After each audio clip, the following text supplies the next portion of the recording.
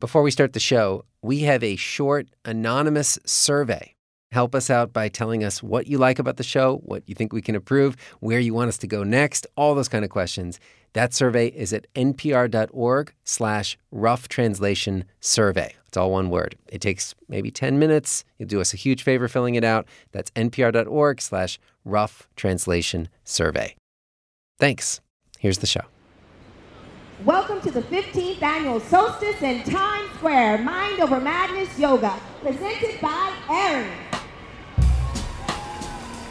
So we are in Times Square on summer solstice.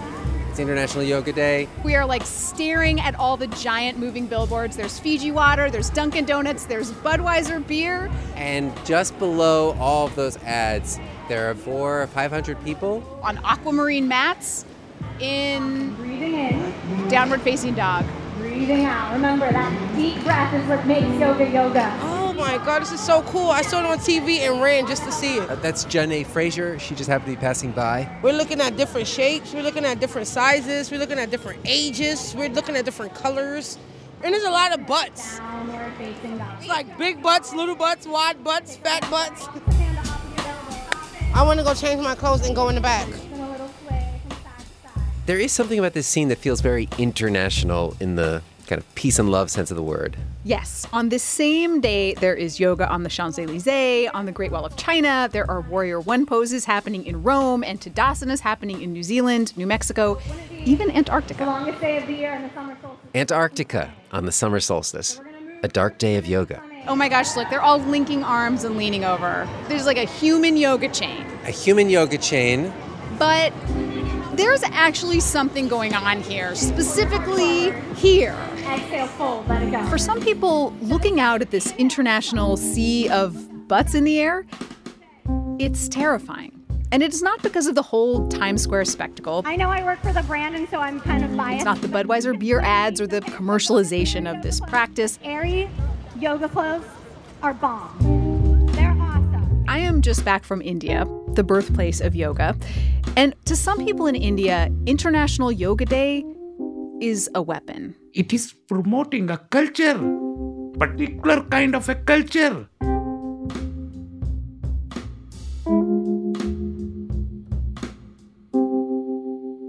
This is Rough Translation. I'm Gregory Warner, here with Stacey Vanek Smith. Hi, Greg. We're a show looking at how a conversation we are having in the United States is playing out somewhere else in the world. Today, we are going to follow Stacey on a journey to understand how this seemingly innocuous UN holiday became so weirdly controversial in India.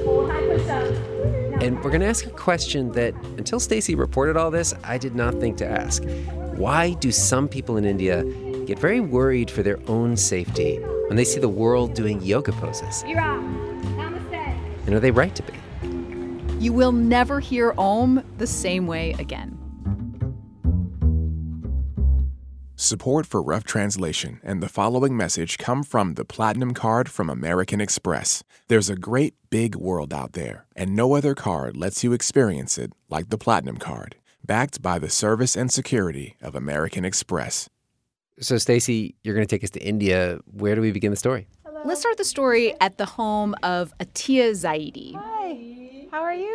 She lives in New Delhi in an upscale neighborhood. I like your house. It's beautiful. I love all the plants. She is 61, not more than 5 feet tall, but she has this very strong presence, very warm with these sparkling eyes. What does your shirt say?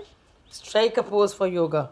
Atiya is this very well-known yoga tweeter. Her Twitter handle, @AtiyaZ. I have about 20,000 followers, 19.3 or something. Something like that. I haven't even checked. There aren't a lot of Muslim yoga tweeters in India. Atiya is Muslim, and in India, yoga is very associated with the Hindu religion. And these days, there's a lot of tension between Hindus and Muslims. And on Atiya's Twitter feed, she will get angry tweets from other Muslims. What kind of a Muslim are you? You're a blot on Islam. She's a blot on Islam. You're this, you're that. Are you trying to suck up to the Hindus?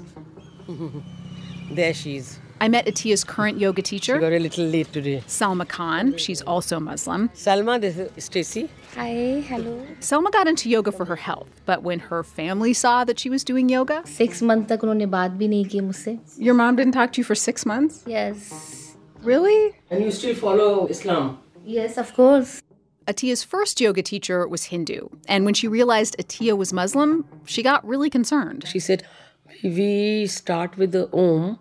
Would you mind saying Om? Om is the Hindu word for God. Would Atiya say it? Om is kind of like, it's that sound which starts on the base of your stomach. So it's kind of cleanses your... Atiya thought about it. She did not see a conflict between saying Om and her Muslim faith. If you're a true believer, was God there first or was language invented first? So the teacher says, well, okay, then you will do Om. But...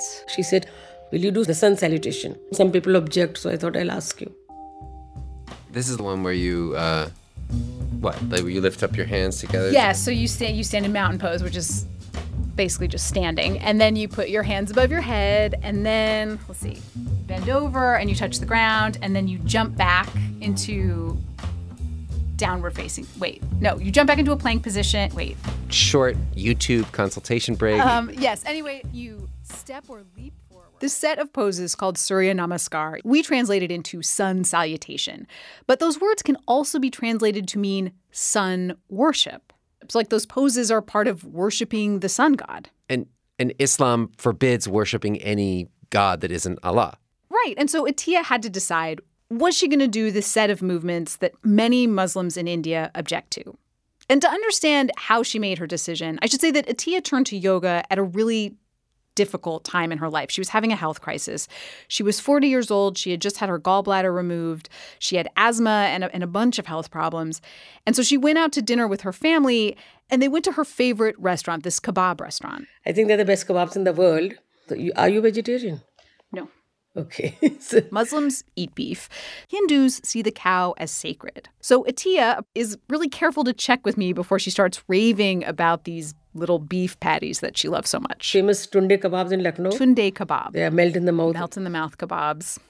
But anyway, on this evening, 20 years ago, with her family, Atiya starts to eat her favorite kebabs. And I couldn't have more than half of it, because if I had more than half, then I would start feeling ill. She was feeling sick. She could not enjoy these kebabs she loved. And she had read about the health benefits of yoga. And I was quite impressed with that. So when this yoga teacher asked her if she should omit the sun salutation because of religion, Atiya said, where's the harm in doing the sun salutation? What's the big deal? The sun salutation is a complete exercise. But when she took that idea to Twitter, I put out a tweet. The idea that sun salutation is just good exercise for everybody. I mean, it's the best exercise for your body. Do it. Do it, yoga for all. She says some people in the Hindu right wing, they got after me. They tweeted back. Why are you trying to take away yoga from the Hindus? It is very much a part of Hinduism. They called her a closet jihadi. You're a closet jihadi is one of their favorite terms. You're trying to appropriate yoga. You got that for just saying, like, sun salutation's great exercise? Yeah. It hurts. So as a Muslim doing yoga, Atiya gets flack from extremists on both sides. On the one hand, she's a blot on Islam. On the other hand, she's desecrating yoga. You get hit from both sides. Recently, though, Atiya's personal campaign to get everybody to do yoga got an unlikely ally. India's Prime Minister, Narendra Modi, elected in 2014.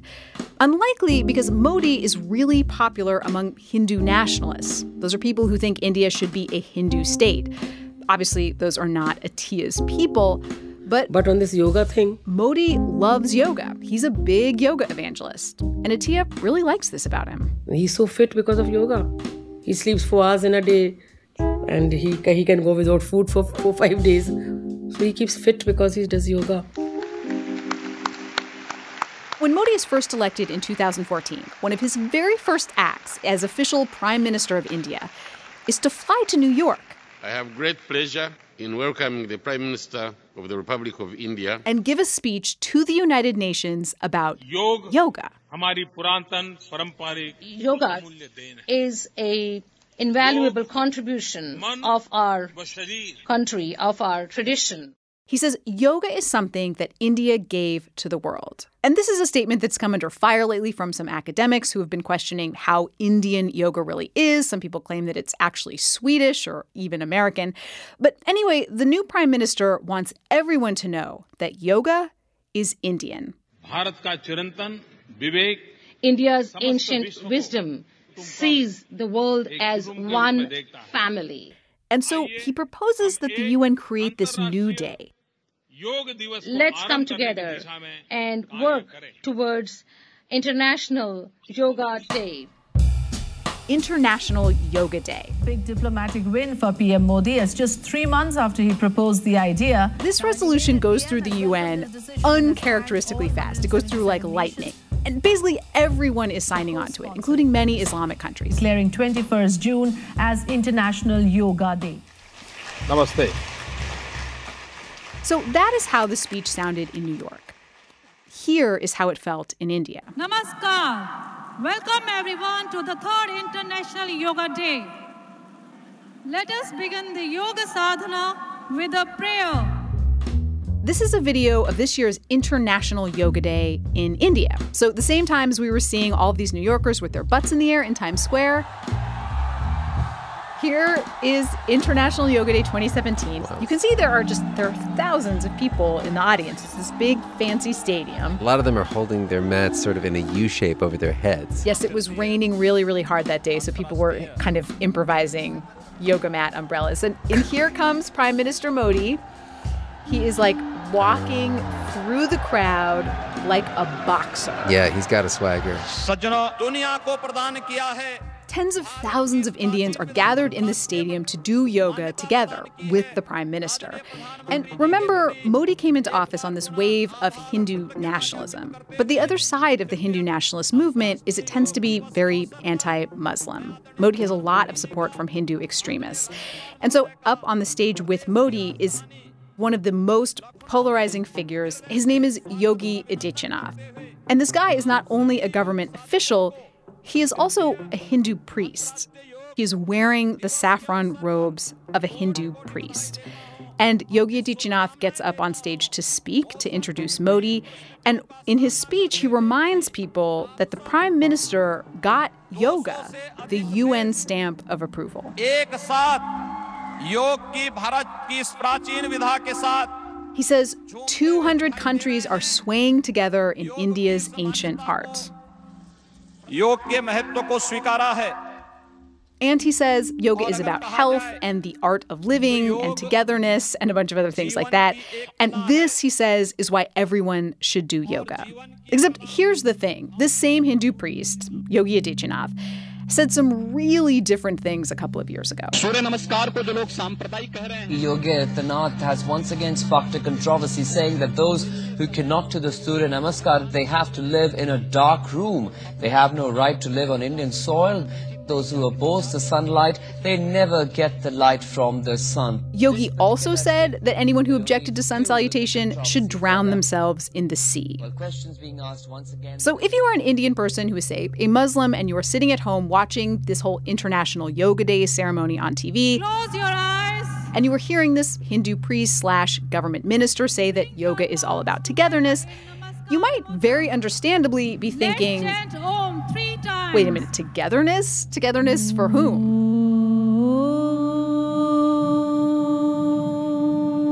They are trying to overpower the minds of our children and the whole country to follow by hook or crook their own culture.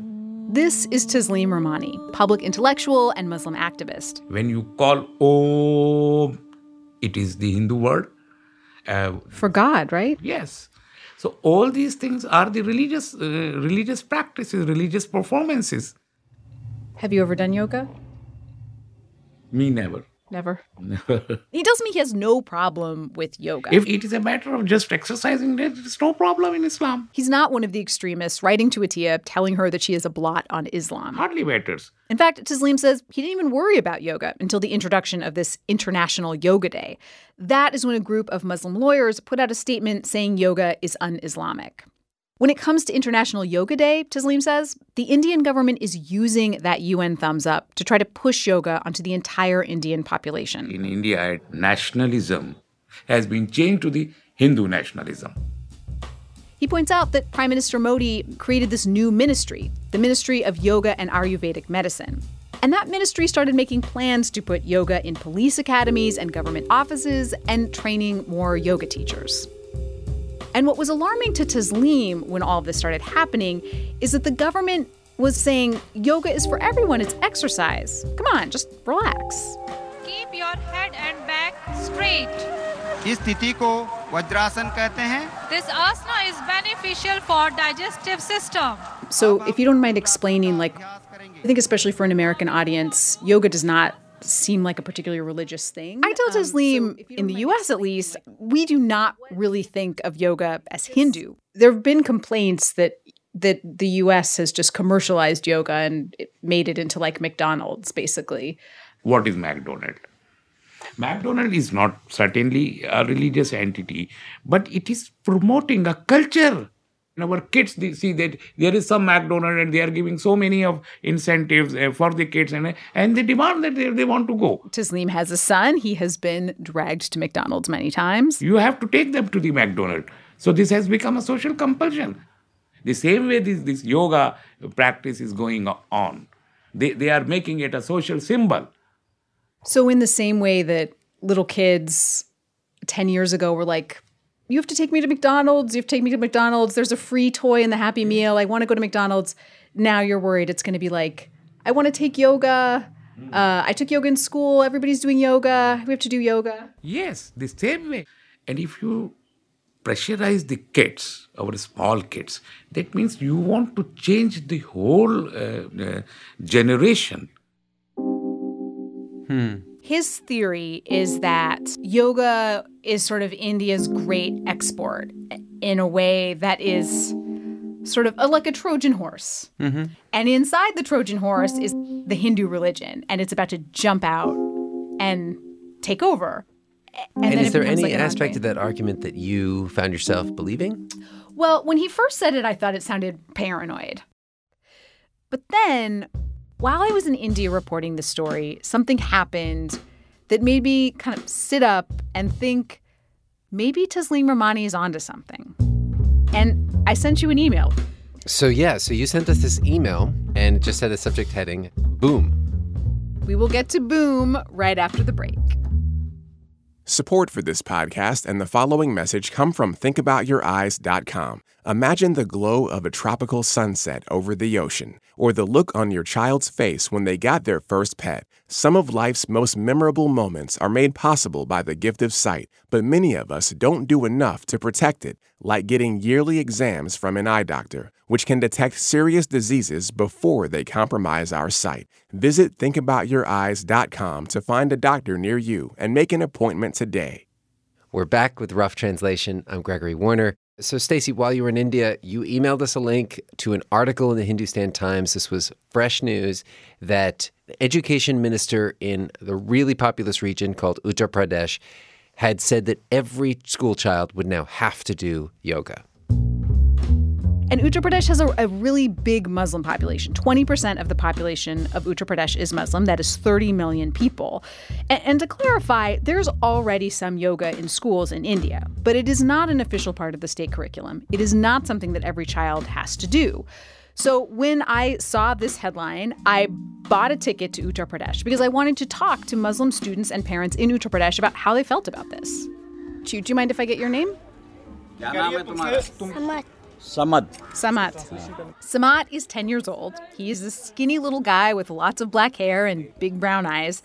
He loves cricket. Do you do yoga in your school? I do yoga. You do yoga. Do you like it? अच्छा लगता है तुम्हें? Says yes, I like it. Samad's favorite pose is Tadasana. That is where you stand up straight. He says he likes it because it makes him taller. Oh, did you say Om? You can imagine Tasleem Rehmani, the Muslim leader and intellectual we talked to, just wincing at this scene. This Muslim boy happily chanting the Hindu word for God. How do you feel about International Yoga Day? We feel proud. We felt proud, obviously. We feel proud. This belongs to our country after all. We feel very proud. Sanya and Namar Shahid are both university students. Sanya is studying medicine. And they tell me they love yoga. Yoga is being practiced all over the world, and it is originated from our country. So obviously we feel proud. So as Indians, you're proud, and as Muslims, you're As Muslims and as Indians, we are proud at the same time for the same thing. We are full supporters of yoga, and everyone should practice it in their daily life. Namra says they both learned yoga in school. It wasn't mandatory. It was a class she looked forward to. When it came time to say Om, she would just opt out. So you just wouldn't say Om? No, I will not say Om. Did you pretend like you were saying it? No. I was like, I'm not saying it. Some people I interviewed told me that when it got time to say Om, they would just say home instead. Home. It's like an American kid kind of doing the Pledge of Allegiance, but sort of mumbling the under God part. Right. And for Namra, this was not a big deal. Apart from Om, I liked everything about yoga. It's very good for humans. Everybody need to do this. But at the same time, making it compulsory, that's what making us feel terrible about it. Making yoga mandatory is making her feel terrible. They say it openly that we want to establish a Hindu Raj. A Hindu Raj. That is a government controlled by the Hindu religion. And this city, Lucknow, it has become like a testing ground for the Hindu Raj. The Hindu nationalist movement has been very bold here. All of the beef slaughterhouses shut down by order of the government. Some of them were burned down by angry crowds.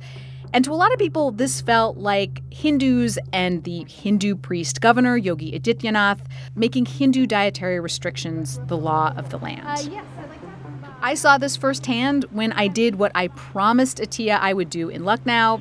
What kind of kebabs are the best? Visit her favorite kebab joint, the famous Tunde Kebabs. No beef kebab. No beef kebabs? No beef, because beef slaughterhouses have been banned over. So many Muslims I met in Lucknow told me they were starting to feel like they were not wanted. And it was not just because of the beef bans. There are also these government-sanctioned morality squads that have been roving around the city. Horrific incident, a Muslim man was brutally beaten to death by cow vigilantes. Reportedly harassing Muslim women and mixed Muslim-Hindu couples. Uttar Pradesh's anti-Romeo squads are exposed in an India Today. And so for a lot of people, yoga now has gone from something that they really loved to something that feels like part of this larger assault. Does it feel like it's against the Muslim people and your religion? These days I've started feeling like that. Not earlier, but things have started happening that way that I have started feeling that. I think that things are going to happen against us. Like the beginning has started. It has just begun.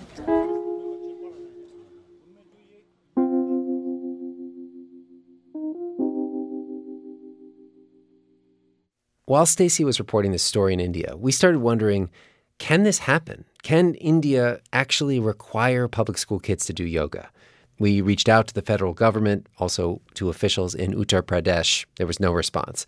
The Constitution of India specifically prohibits any religious instruction in schools. So if that pledge to make it mandatory, which hasn't been formally implemented yet, if it goes forward, then courts will have to decide whether doing yoga in schools is like performing a religious practice or is it just doing phys ed.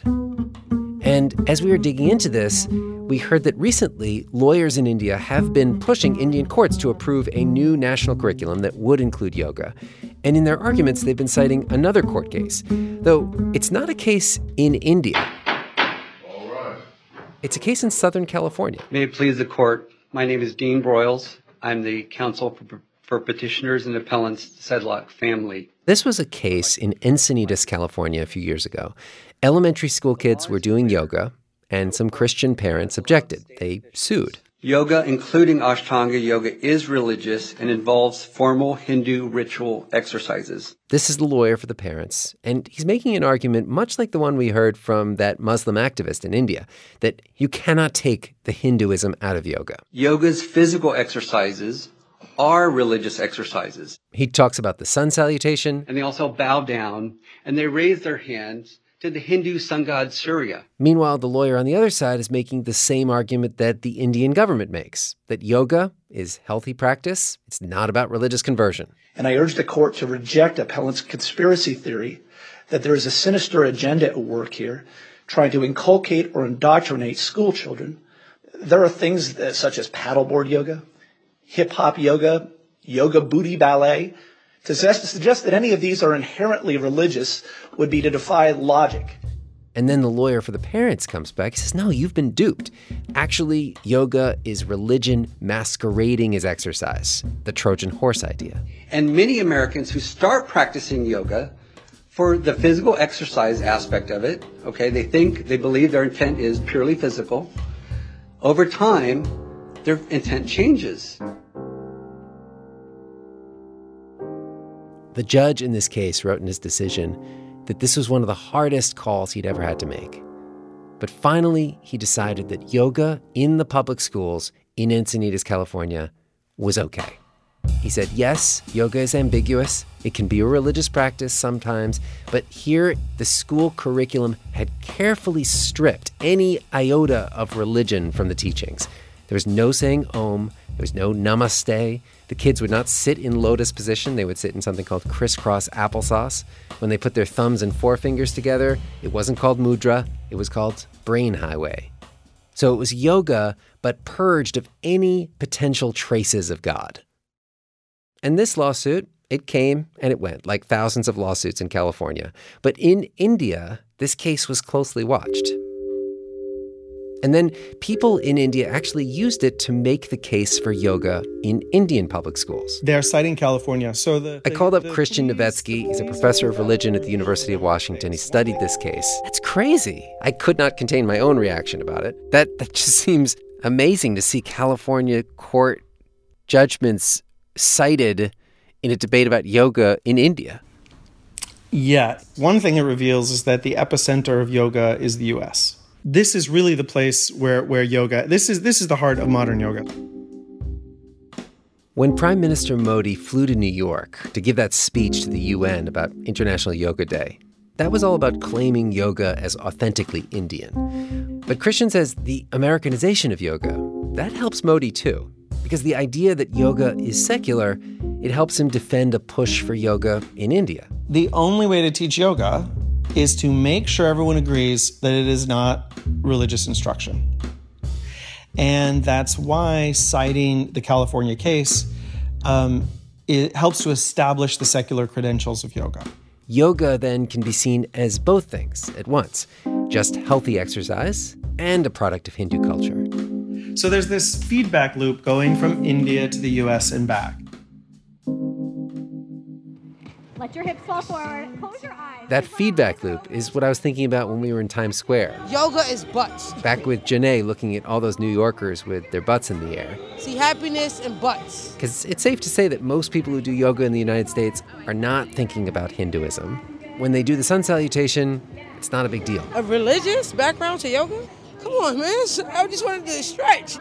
But when you think about yoga as part of this feedback loop between the U.S. and India, then the choices we make do seem to matter. The question is, though, should that change how we do yoga? Breathe into that heart. Think about something that you can let go of right here. A story you tell yourself that you want to be true so bad that you know it's not true. You are beautiful. You are strong. You are perfect exactly the way you are. I called back Atiya, the Muslim yoga tweeter I met in India. I asked her, with everything going on around yoga in India, are you still going to push this yoga for all idea? Even though yoga for all has a really different ring to it in India now. This is it. Things are getting more divided. More and more, yeah. It hurts, it disturbs. These things were bubbling under the surface. They were the fringe elements. So now they're empowered. The fringe elements are now empowered. But they're not my country. Those politicians are not India. Nor is Modi India. Prime Minister Modi is not India. I mean, you get scared of haters and you'll give up something you love. Atiya gives this very yogic long view. Yoga, it's bigger than all of us. Everyone should do the yoga that's right for them. And with that, she's got to run. She's got a yoga class. Om chanting.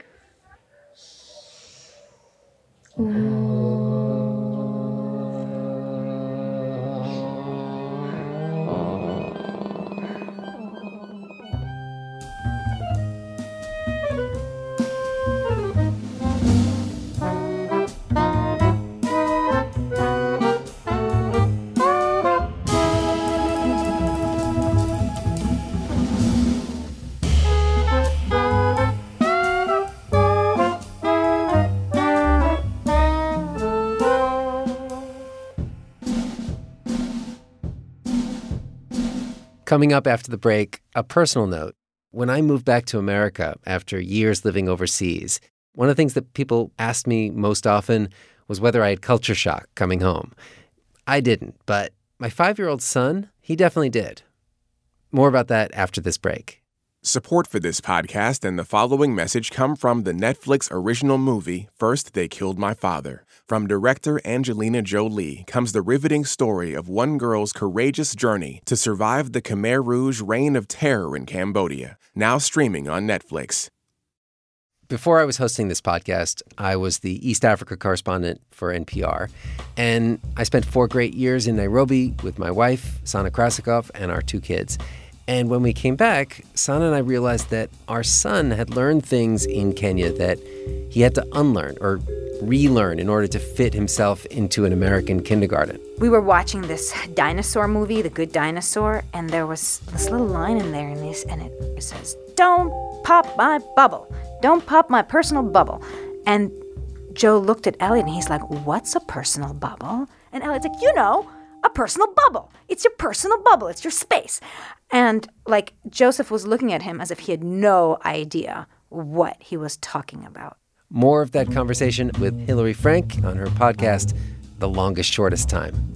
The episode is called Bubble Boy, and we'll put a link on our Facebook page. Today's Rough Translation was produced by Jess Jang and edited by Marianne McCune. Thank you to Chavi Sachdev, Ashish Awasthi, Hangui Sak, and Gita Yangar. Thank you to Professor Sunila Kale and Christian Lee Novetsky, partners in life and work at the University of Washington. Thank you to the staff at the California Appellate Court who stayed late on a Friday to get us court audio. Thank you to the Planet Money team for helping edit this episode and for letting us borrow Stacey Vanek Smith. Our Rough Translation advisory team includes Alex Goldmark, Anya Grundman, Mathilde Piard, and Neil Carruth. Bryn Winterbottom and Mary Glendening fact-checked this episode. Mastering by Jay Sizz. We would love to hear from you. What you thought of the episode. Tell us your own travel story. And you can find us on Twitter at Roughly or on Facebook. And you can find previous episodes at npr.org/Rough Translation. You can give us a review or a rating on Apple Podcasts. It always helps people find the show. Theme music for Rough Translation is by John Ellis.